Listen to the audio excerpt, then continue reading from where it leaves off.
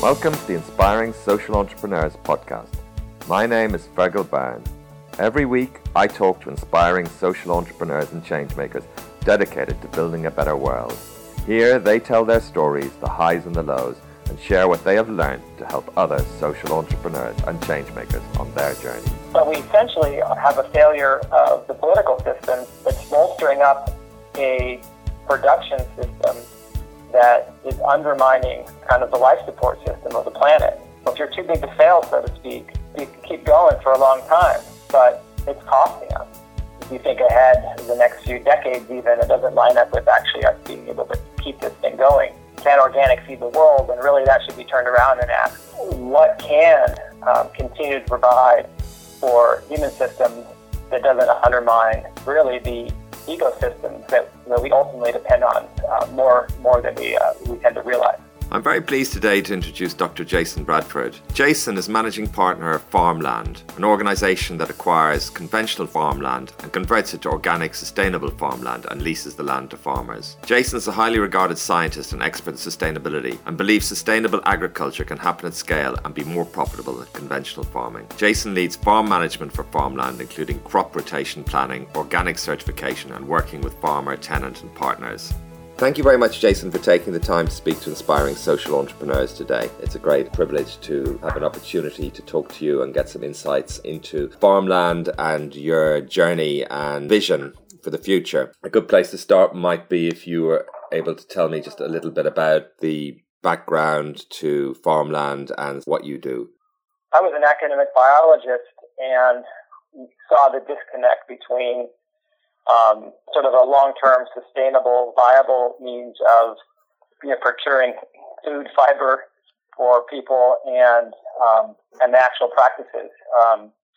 And so I was looking for models that would sort of place the growing of crops and production of livestock in an ecological context that was what I thought had a chance of persisting over time. And so my original thought was come up with some capital partner to have a significant sized farm. But I sort of thought of it as a one-off, farm of a typical size, and I would help kind of put it together and manage it.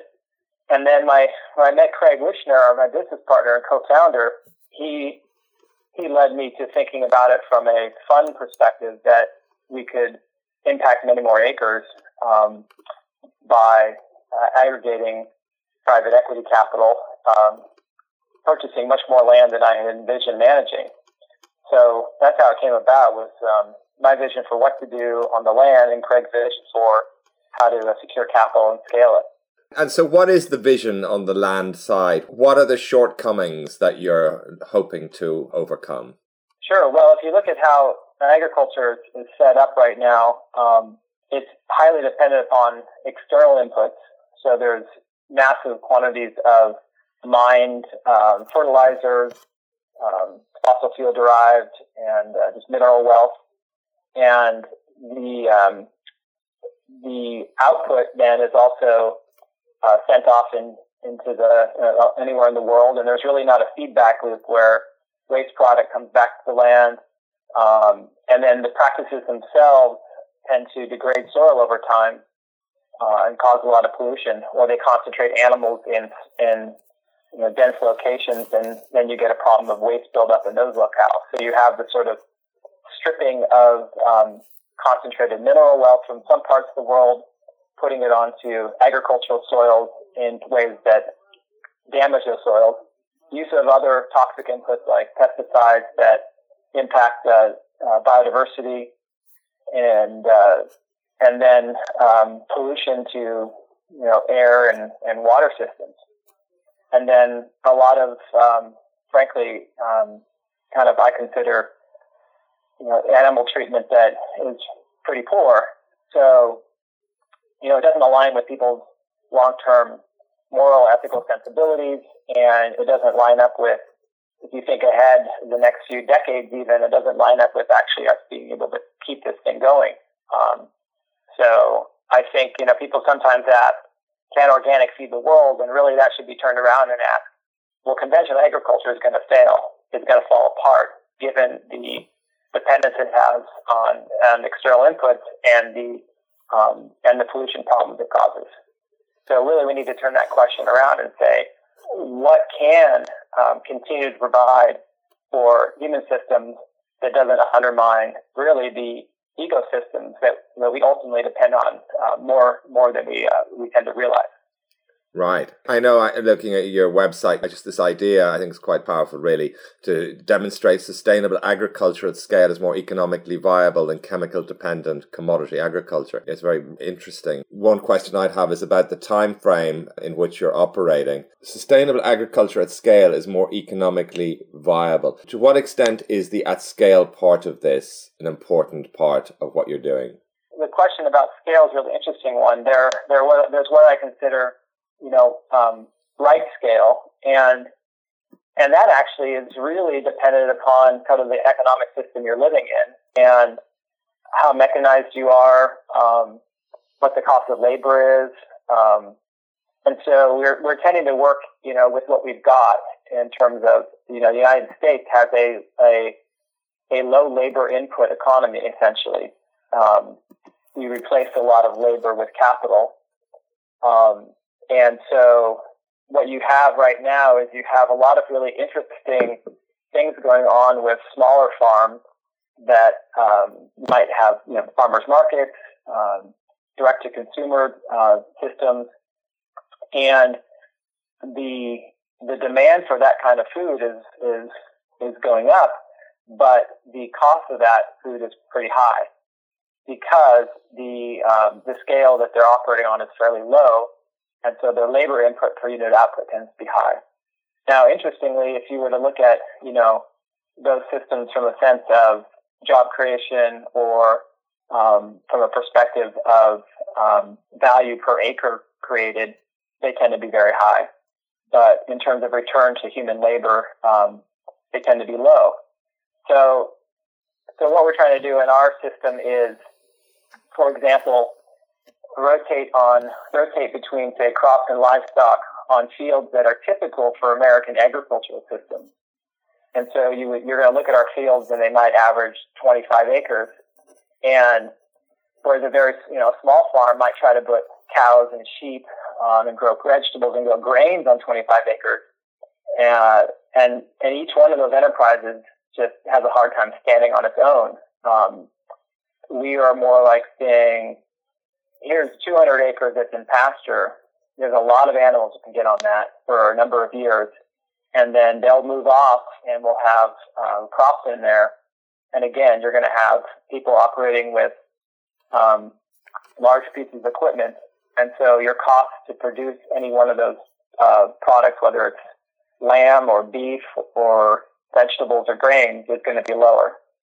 And what we're trying to do, though, at the same time, is be really good about crop rotation, be really good about building up the soil, protecting the environment, and yet have better margins than some of the very small scale farms do.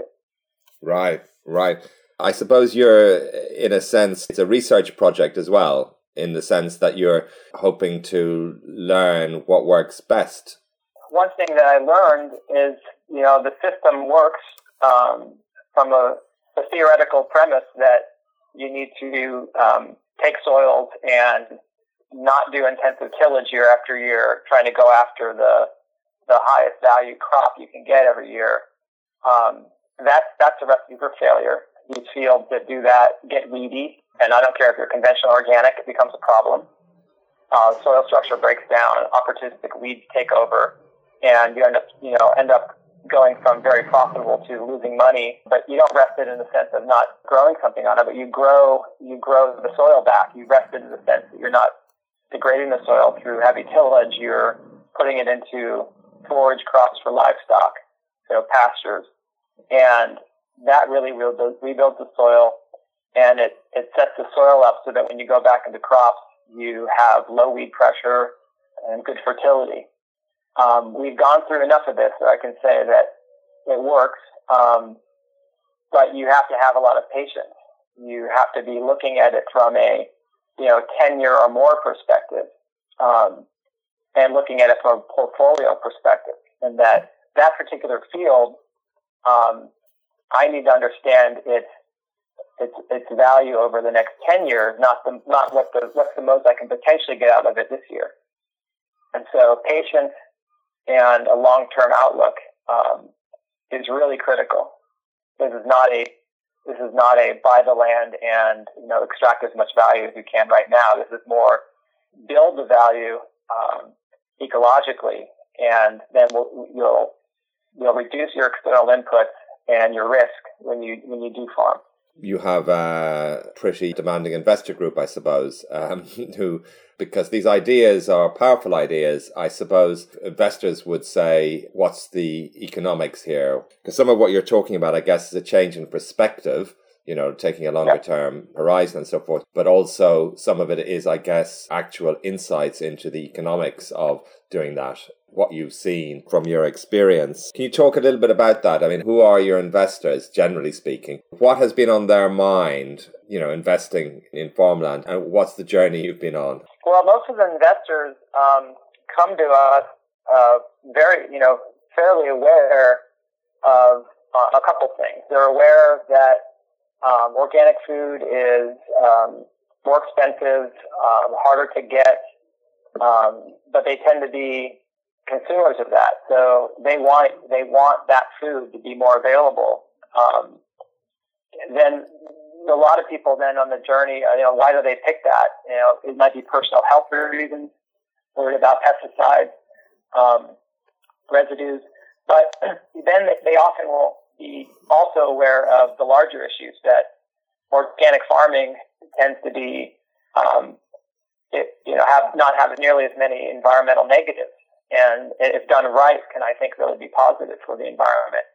And so these folks, care about the rivers, and they care about the air, and they care about biodiversity, and so it's really, in some cases, it's a painful thing to realize if you're a person that is depending upon farmers to give you, the means of subsistence, to think that those farmers are caught in a system which actually is damaging to the broader environment. So most investors, I believe, are aware of this, and they may not understand the details, but they're very concerned about it. And so the ones that I do a lot of investor tours where they want to come out and see the places, and it becomes very clear to me that most are investing because this is something that they really value.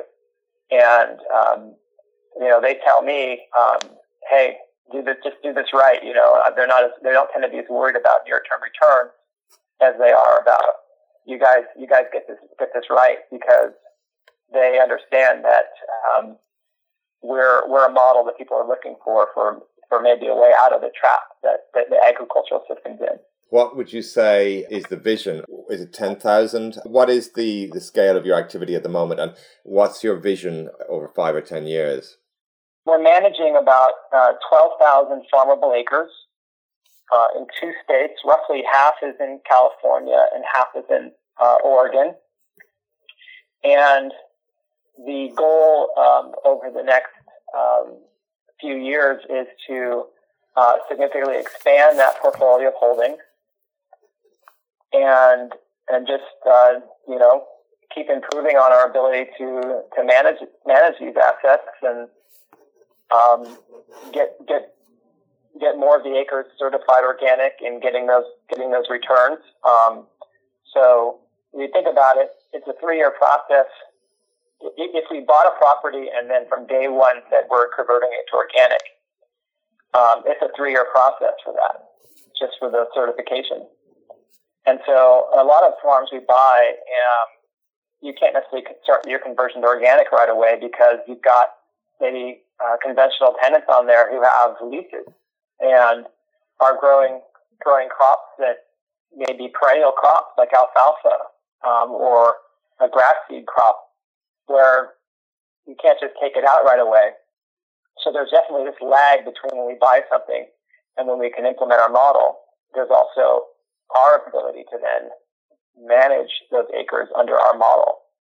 So it's going to take a while for not just purchasing the land, but really then turning it around and showing that full cycle economic return.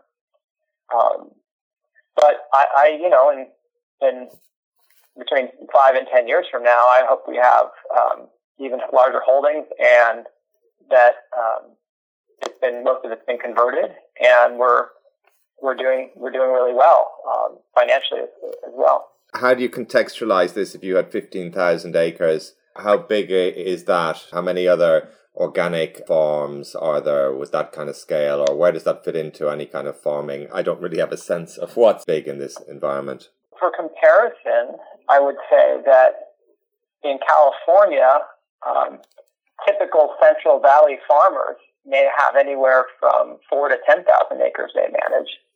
Here in Oregon, the typical farmers are going to be managing 1,000 to 6,000, and so right now we're kind of at the size of a couple of typical farm businesses, and so we're actually not that big from a fund perspective. If you think of a fund that holds land and manages it, we're the size of essentially 2 normal scale farming enterprises. What have been some of the biggest challenges, Jason, that you've had to address? Well, the biggest challenge is really lining up the pieces and coordinating them. So think about what we have a fundraising arm that raises investor capital. We have sort of land acquisition duties to perform. So as land opportunities come in, you want to have the capital to buy them.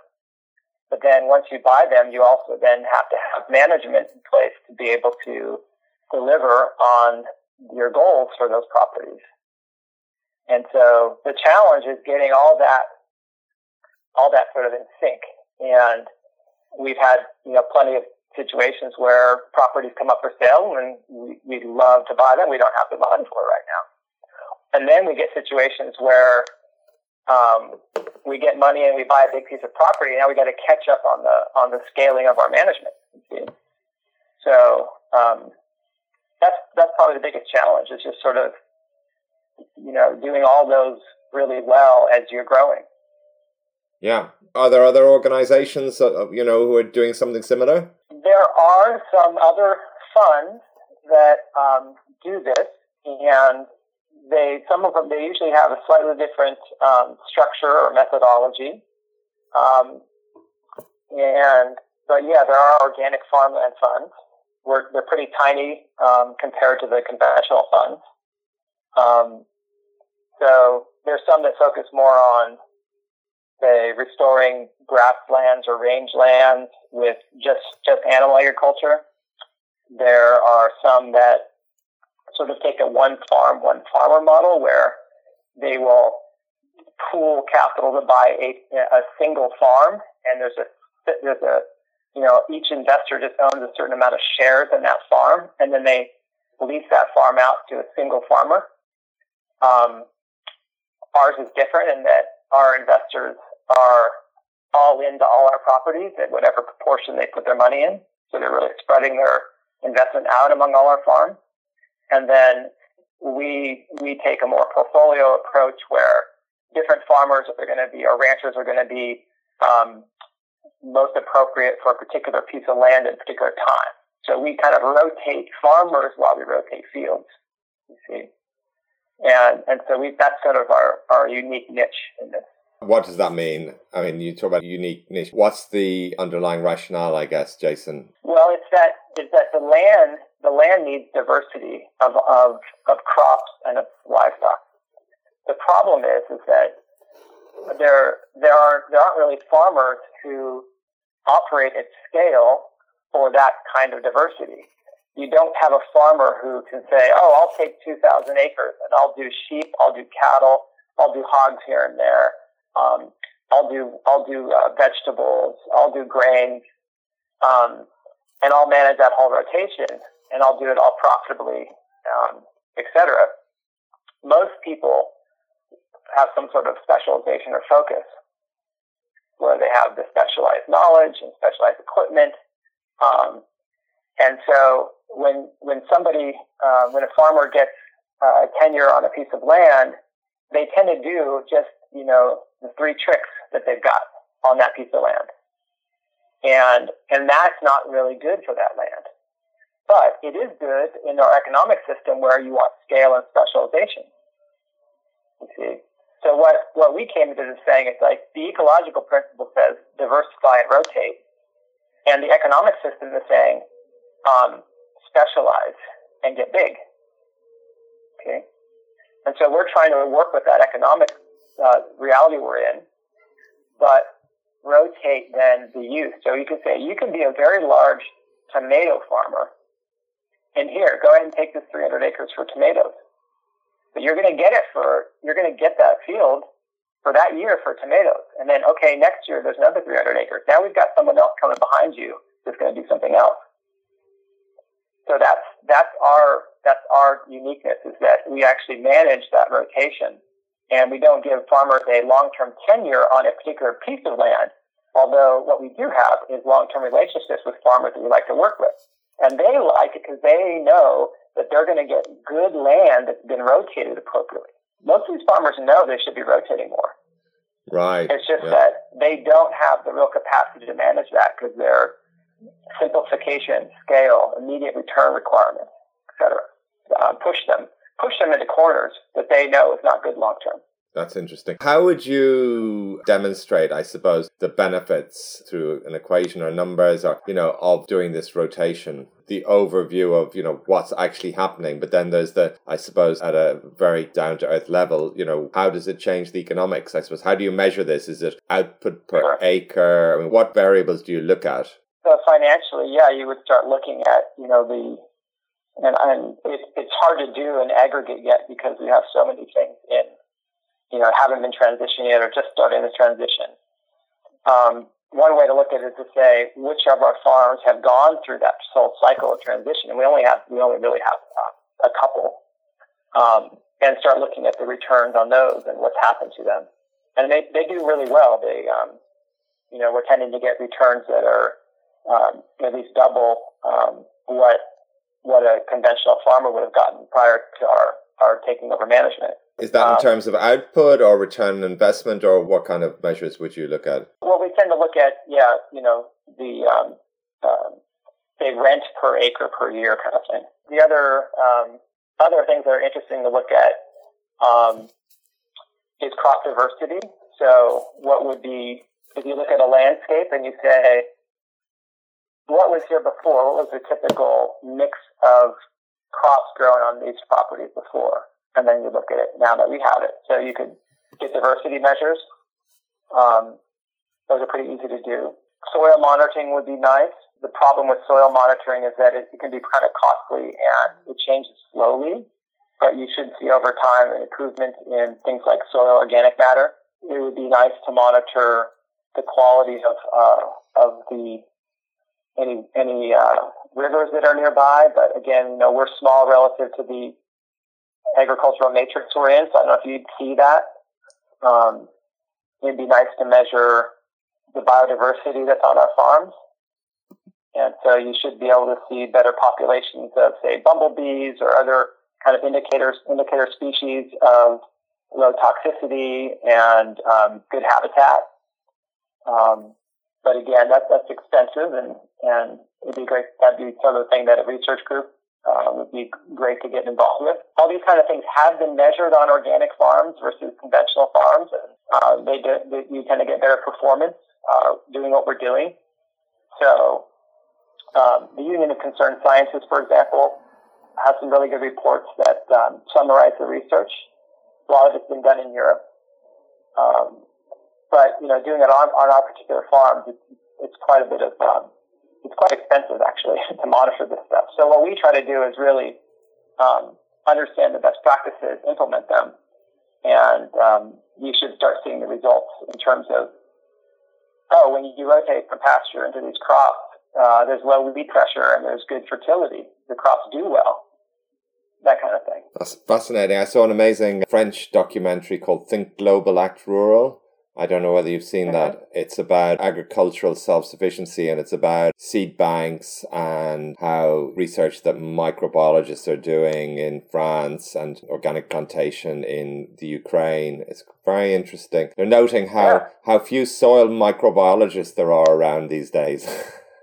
Exactly, right, exactly. We're probably changing all kinds of things, but there's not enough people really to measure it and monitor it right now. Love to set up a program to do that. It would be really neat. We do have good contacts with some professors at like Oregon State University, which is the agricultural college that's adjacent to our Oregon property. We've talked to people at UC Berkeley, near the closest university to our California property. So there are research groups that are interested or looking at us, but there's a huge lag between a professor getting some interest and writing a grant and funding that kind of stuff. We do have graduate students doing work on our farms, so we'll start seeing some things like that come out of it eventually. But again, we bought our first property in 2010. And our next one in 2011, and then we bought a couple in 2012. And so, we're still pretty early on in our development. And what is the problem with conventional agriculture? There's too many pesticides and chemicals put into the soil. At what point is it going to break down, or will just food become, more toxic? We know somehow that something's not right. How come it keeps limping along? Yeah, great question. It's sort of it keeps limping along, I think, because there's really a little bit of any kind of support that it needs. It seems to get government support. There's insurance programs for it.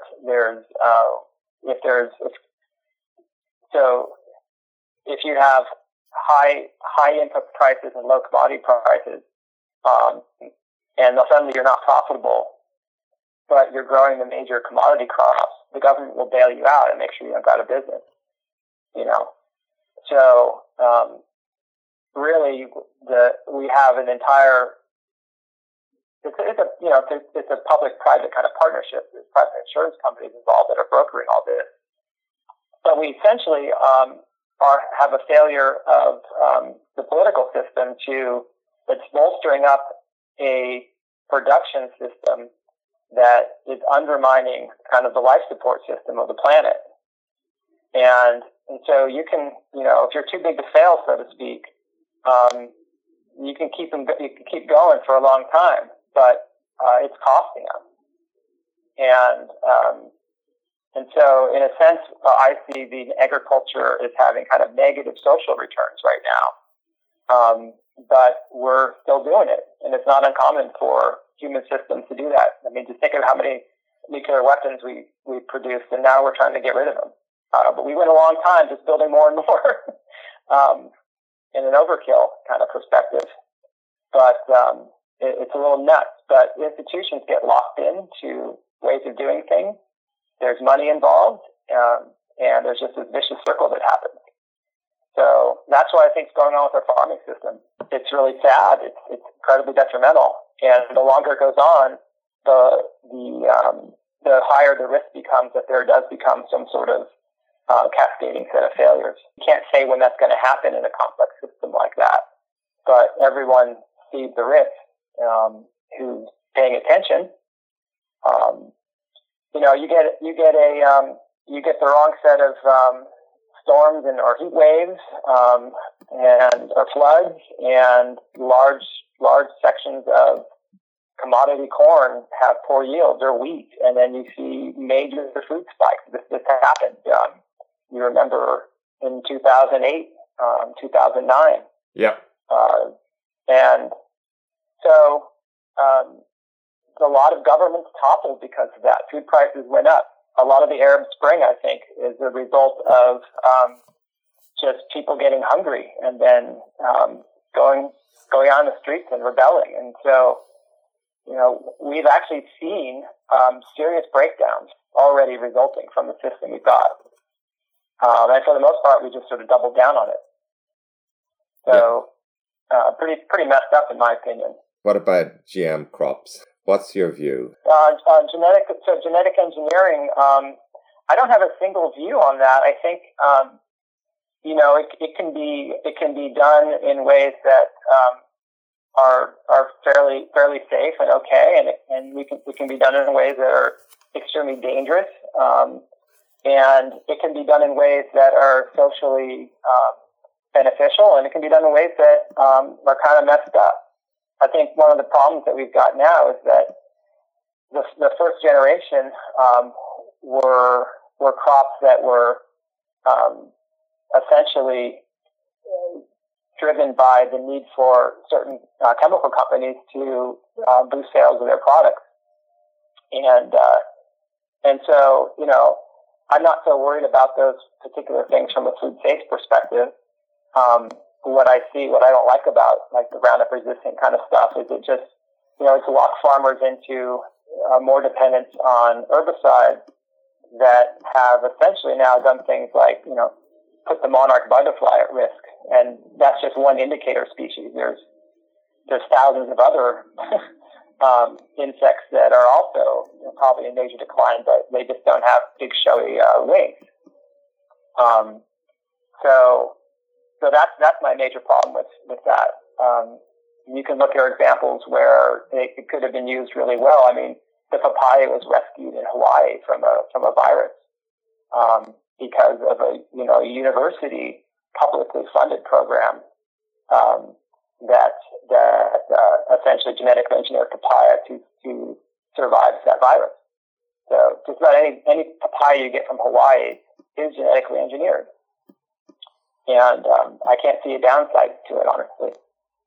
So you have to look at each one of these genetically engineered crops or proposals to do something on its own merits, really, and not just have a blanket statement against the technology. Very interesting way of looking at it. And then there's also the whole question of the ownership of patented life forms and so forth. You can look at them really independently. That's the problem I have. You can say if these programs were developed by governments with the overall benefit of mankind, as it were, rather than narrow financial returns to a small group, you already would take away some very big questions and look at it in a different way, I think. That's right. It's been very interesting to talk to you, Jason, and thank you very much for your time. And I wish you the very best of success with Farmland. It's a great venture, and it sounds like you're well on your way. I'm already getting some great results. So thank you. Hey, thanks a lot for reaching out to us, Fergal. It was good talking to you. Thank you for listening to the Inspiring Social Entrepreneur podcast. I hope you found this interview inspiring. Please make sure to visit www.inspiringsocialentrepreneurs.com and subscribe to make sure you don't miss any future podcasts.